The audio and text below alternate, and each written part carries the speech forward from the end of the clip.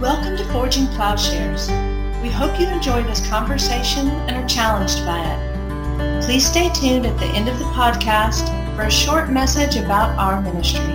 Well, we're at the last chapter in the book of 1 Corinthians, chapter 16, and I'm going to just read from the beginning of that chapter, but the conclusion here, we could have talked about many things. The conclusions of Paul's letters are sometimes as emotionally riveting as anything else he writes. The names and lives he involved. I think of the passage at the end of Timothy that he says, bring my cloak and bring the parchments, especially the leather ones. Think of the history there and the people that he's left them with. The names and lives that are involved in his personal affairs. And Corinthians is no different. At the end here, he talks about his beloved son Timothy. Timothy is his close worker. He talks about Titus. He says about Timothy, if he comes, don't give him cause to be afraid. Don't scare him. He's doing the Lord's work. Don't despise him, perhaps because of his age. He's young. But send him away in peace so that he may come to me. He talks about Apollos, that we began this letter, that there are divisions in the church, and one of the divisions are people that are following Apollos over and against Paul. And it's interesting then that Paul says, well, I tried to convince Apollos to come and see you, and he will do that, but he would prefer apparently to come, I guess, can only speculate, but maybe when this division is undone. He talks about Aquila and Priscilla. He's with them in Ephesus. They were there in Corinth, that they were fellow tent makers. All the brethren greet one another with a holy kiss. So he's in Ephesus, he's writing to Corinth, he talks about wanting to come. But one of the key things that he talks about, and this is what I want to focus on, is the first 3 verses. Let's read together. It's concerning the offering that he mentions. Now concerning the collection for the saints, as I directed the churches of Galatia, so do you also. On the first day of every week, each one of you is to put aside and save, as he may prosper, so that no collections be made when I come.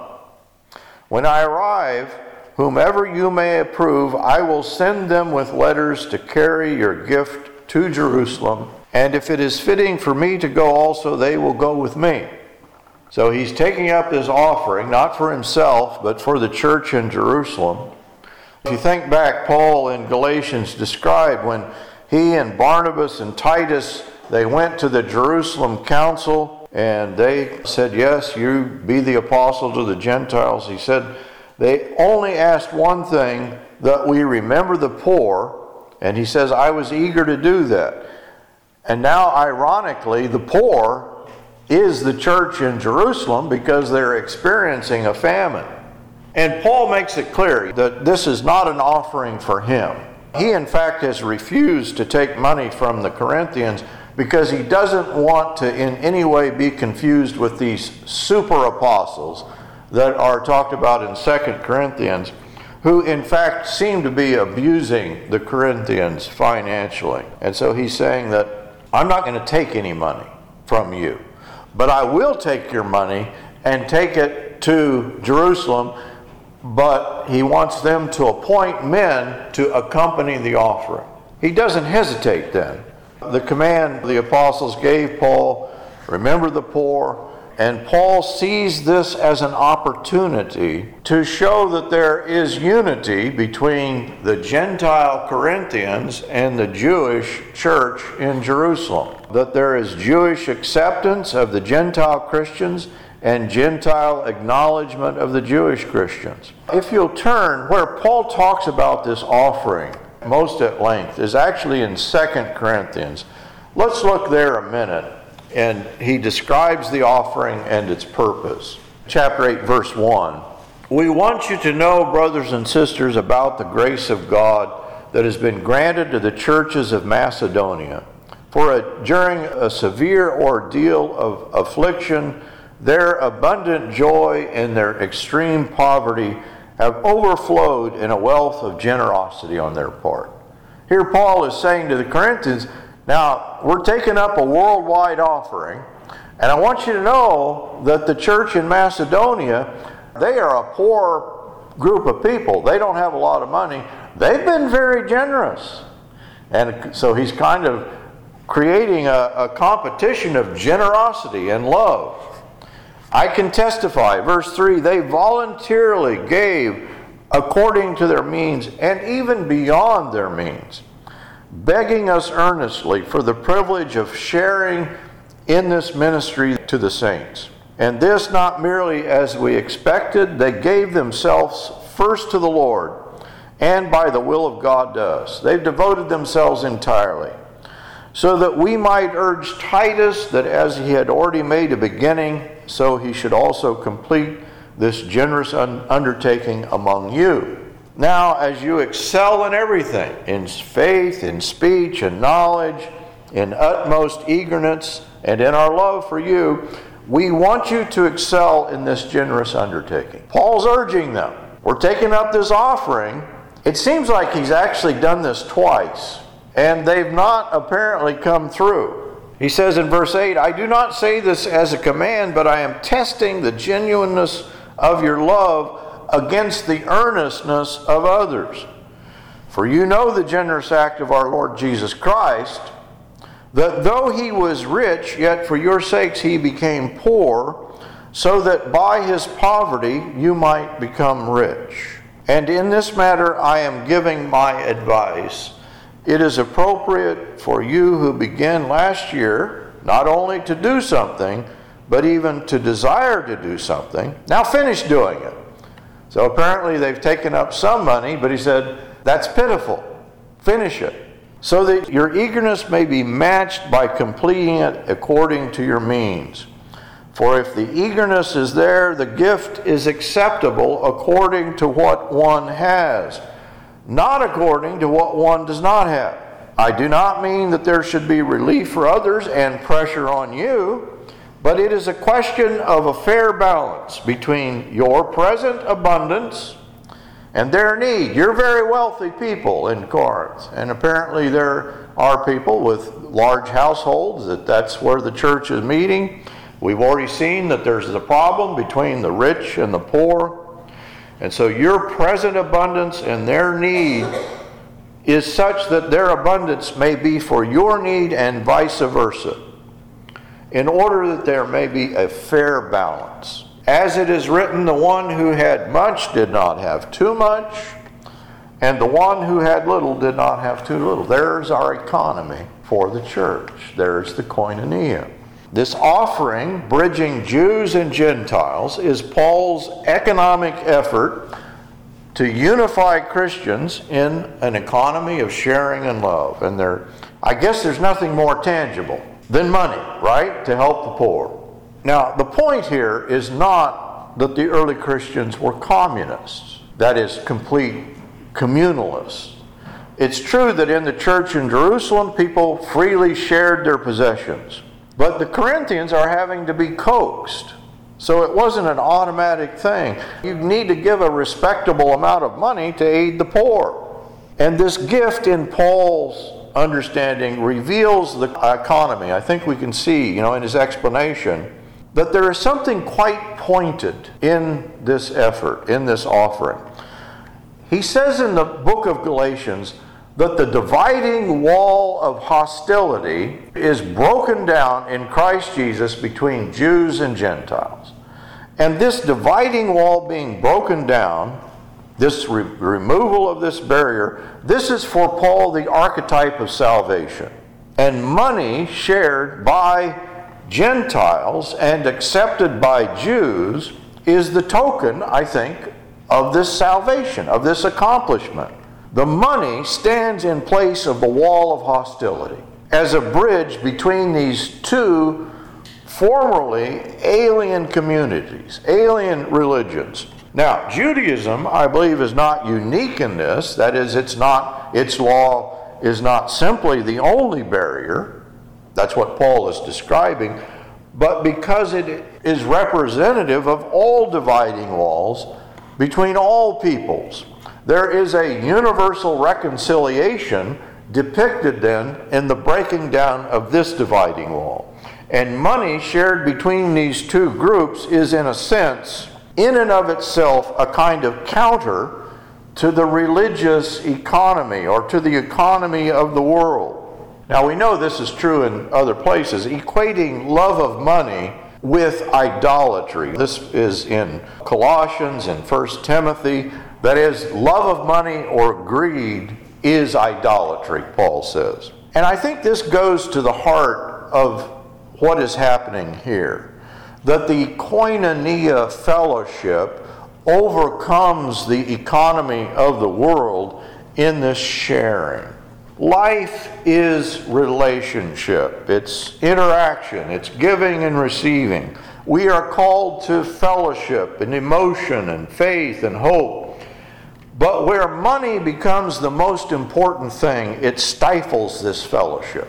Everything that would otherwise be a living interchange, a service of mutual help, just becomes a dead piece of paper. And this is called mammonism, right? Love of money, mammonism. It seems to be a religion. It means valuing wealth and converting human relationships into material relationships. Now, money in itself, of itself, is not evil, but it can become evil if it swallows up relationships. This is the satanic nature of money, I believe. This is the wall that Paul is breaking down. We have financial relationships that are no longer personal, no longer part of a fellowship of faith and life, and they become an end in and of themselves. This is the religion of the age, right? The God of this world is clearly mammon and going under the name of capitalism. Like the New Testament, there is the sense, I think, we need to name this religion. Now, capitalism is just a case in point. It's the refinement of all that I think we could expect in a religious system. Nothing is made an absolute something. That's what idolatry always does. And the nothing is the surplus value, which is not to be found in any actually existing entity. It is the only true value, this excess value. Exponential desire, how much is enough? Well, you just consume, literally sacrificing the planet in poisoning and despoiling its resources. And there's no counter value. Human survival, care for creation, care for those who are being sacrificed, are unable to halt the slaughter. And I think we can name this New World religion. Maybe it's not sustainable. I think it's not sustainable. But it seems to be all-pervasive and irresistible. And so to defeat this thing, I think we have to name it. We have to say it's like idolatry, like the New Testament does. It's built on love of money. But defeating idolatry, if you could go in and defeat, spend your life destroying the idols of Baal, they may just replace Baal with Kali. Improvements might be made, maybe fewer human sacrifices. But people will always devote themselves to the gods of the culture. And these gods, whether they are atheistic, whether they're Christian, whatever, will bear the image of their makers. And so I think it's important not to be blinded here by the form, we can just manipulate the economy, we can make it better. I don't think that's the point. Love of money is the problem. So re-engineering capitalism or exchanging for something else, that's the joke in the former communist Yugoslavia that, it used to be that we didn't have limos. And now every good communist drives a limousine in Yugoslavia. Well, how is that? And he said, formerly the guy that owned the limousine in town, the party boss, he just drove it for himself, but now it's the people's limo, and he drives it on behalf of the people. No big change, right? Capitalism re-engineered, or any economy exchanged for something else, it might improve. I'm not saying there can't be improvements, but the point is that as Christians, we depart the economy of the world, whatever that economy is. Think of the Aztecs. You might have convinced them. Their idea was that they had to continually offer sacrifices, human sacrifices, or the sun wouldn't rise. They needed to offer human hearts and blood. But just teaching them physics probably doesn't get at the root problem. The gods are at the service of a very particular economy, extracting life from death. You might as well go and ask Donald Trump to give up his wealth, or health and wealth gospelers try to convince Joel Osteen that give up his gospel of health and wealth, or name brand Christianity to sell its possessions. The big thing now is that, we can manipulate capitalism in evangelicalism. But Christianity co-opted by capitalism, I believe, is blinded by the God of the age. And that's what Paul has warned about in chapter 2, that we are blinded by the God of the age. And only an apocalyptic reordering of the world permits us to name this idol. From the clearing, I think, of somewhere else. We have to stand outside of this economy. He says, even if our gospel is veiled, it is veiled to those who are perishing, to those blinded by the God, so that they cannot see the light. And so locating the love of money, I think, with idolatry means that this too, what do we do about this? Well, what do you do about idolatry? I think Paul has said the idol is nothing. We don't need to have our lives ordered by this thing. Capitalism is the same process as idolatry, gaining symbolically in the realm of the law or of the gods through a process of destruction, as is found in every idolatrous system. So it is a system of total consumption, as with every idolatrous system, and the logic is pure nihilism, a commitment to the transformation of concrete material plenitude into immaterial absolute value. One is morally bound to amorality. Greed is good, and the lust of the eyes is cultivated. This is the passage from 1 John, descriptive of sin. More is the goal. And so just as idolatrous religion consumes the lives of its worshipers, so too capitalism is aimed at uninterrupted, planet-despoiling, life-destroying consumption. And it's destroying the world itself. It's the world body. And the living interchange of life becomes a death exchange, in which relationship to others is displaced. Relationship to God, relationship to the planet is converted into an exchange value, a dead piece of paper. Maybe at this point in history, it's easy to comprehend that capitalism, nationalism, like any religion, requires its walls. That the wall is also the killing field, and vice versa. This is obvious again in primitive religion and Aztec cosmology. The sun god, whose name I cannot pronounce, was waging a constant war to ward off the darkness, but of course to simultaneously ward off Aztec enemies. They've now done studies. Who gets sacrificed at the Aztec temples? And they're able actually to go back and check the DNA, and they've discovered, well, actually the sacrifices were of enemy peoples, enemy combatants, so that they're literally slaughtering their enemies in the religion of their gods, and the human sacrifice is the barrier defining the Aztecs and warding off their enemies. The religion works in a strange way. Think of Paul, who once stood firm in the breach of hostility, the dividing wall, as a Pharisee, attempting to seal up the border between Jews and Gentiles, which he saw Christianity as breaking down the wall. This was his whole effort on the road to Damascus. Christ was sacrificed. This was the very reason that Christ died, is that he claims that he is going to destroy the temple. And so the Jews want to ward off the Roman wrath by this revolutionary Jesus, which of course eventually comes anyway in 70 AD. And so they kill Christ to save the nation. Paul, as a Pharisee, was willing to make more human sacrifices to arrest Christians for the cause. But in taking up this offering, he has a very different explanation of Christ's death. You know the generous act of our Lord Jesus Christ, that though he was rich, for your sakes he became poor, so that by his poverty you might become rich.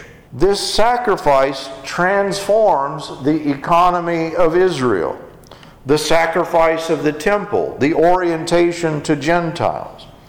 The new Israel and the true Jew will now worship in a temple not made with hands, but crafted among the peoples, the Jews and the Gentiles, in which the dividing wall is broken down, and Christ's purposeful impoverishment, he became poor that you might become rich, is to be imitated by his followers. That's what Paul is telling the Corinthians. That you've been enriched by Christ, and now you are to join the koinonia and share your riches.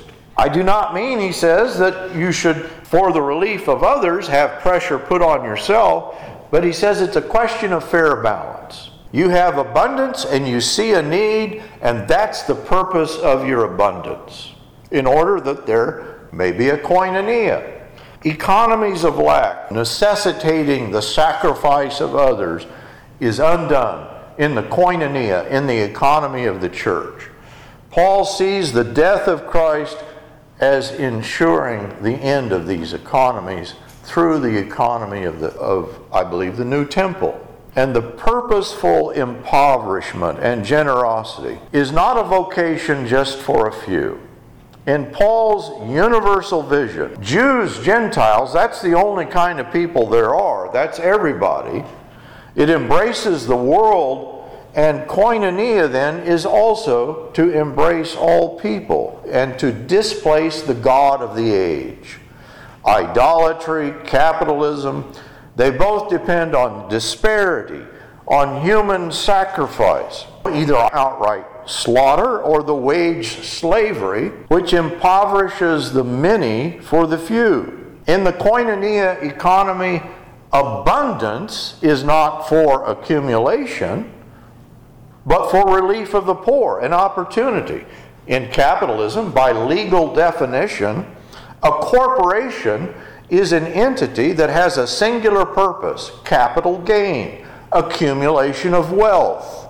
In Paul's explanation, abundance is a sign of an imbalance that needs correcting, a gift that needs to be shared, an opportunity to give, and in turn to become an opportunity. As you give, you may need in turn. And this economy is pointedly aimed at destroying the barrier of human identity, human religion. This is the whole thing that is taking place in this offering. This economy of koinonia is pointedly aimed, I believe, at creating an alternative economy that is it's aggressive in a sense. Paul is aggressively taking up this offering. He's giving it to the Jews. He's not sure they'll take it. He's worried, actually, whether they'll receive it. And so he's using generosity as a kind of leverage to bring people together. I believe that's what we're to be about. If ever there were an anti-capitalist creed, it is to be found in the koinonia of Christ. This purposeful poverty and dispossession explains why the New Testament there's no qualification in its condemnation of riches. Luke 4:18, Jesus' good tidings are for one group of people, the poor.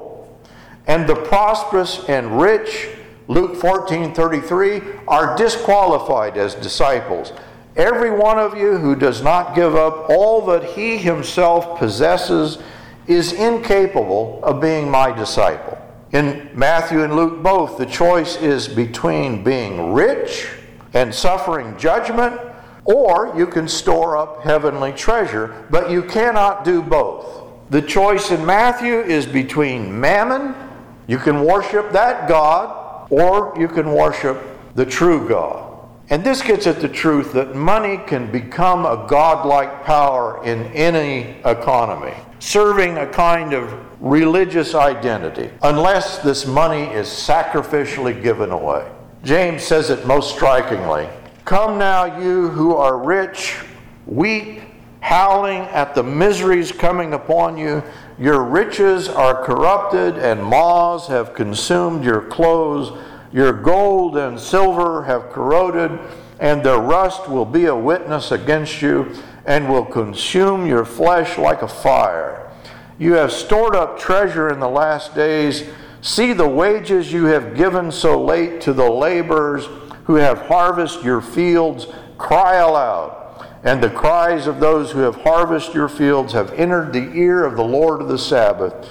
You have lived in luxury and lived upon the earth in self-indulgence. You have fattened your hearts on a day of slaughter. James depicts it in an absolute and unqualified choice. You have condemned and put to death the righteous man. He does not resist you. It seems to be a reference to Christ. In his depiction, one is either with the dispossessed Savior, the righteous man, or you're with the wealthy. But you can't do both. Biblical Christianity is geared to expose idolatrous religion, but we have to name the idol. We have to say, here it is, and expose it, and not worship it. And the Christian koinonia must be as dispossessively generous as Christ, as our Lord, so as not to be found, as James says, among those whose gold and silver will consume your flesh like fire. Basil of Caesarea, in conclusion, gives us a simple explanation. Is not the person who strips another of clothing called a thief? And those who do not clothe the naked when they have the power to do so, should they not be called the same? The bread you are holding back is for the hungry. The clothes you keep put away are for the naked. The shoes that are rotting away with disuse are for those who have none. The silver you keep buried in the earth is for the needy. History's Sabbath, I think, is one that we are to enact. It's a breaking in of koinonia. I don't think we can kill this God. It is not that sort of thing. It's nothing and cannot be slain. And so we might ask frantically and helplessly, what can we do? Well, don't worship it. Don't feed it. Instead, realize that with God as our Father, nothing is withheld. All that is delightful and useful is in our reach, and all things, then, are to be shared in a community of love. Forging Plowshares is a community dedicated to cultivating the peaceful kingdom by providing in-depth, transformative biblical and theological education and discipleship. If you have been moved by this podcast, please remember to share on social media. If you would like to know more about Forging Plowshares, would like to contact us with questions, want to ask about how you can get involved, or for more information about how you can support this ministry, please go to our website at forgingplowshares.org.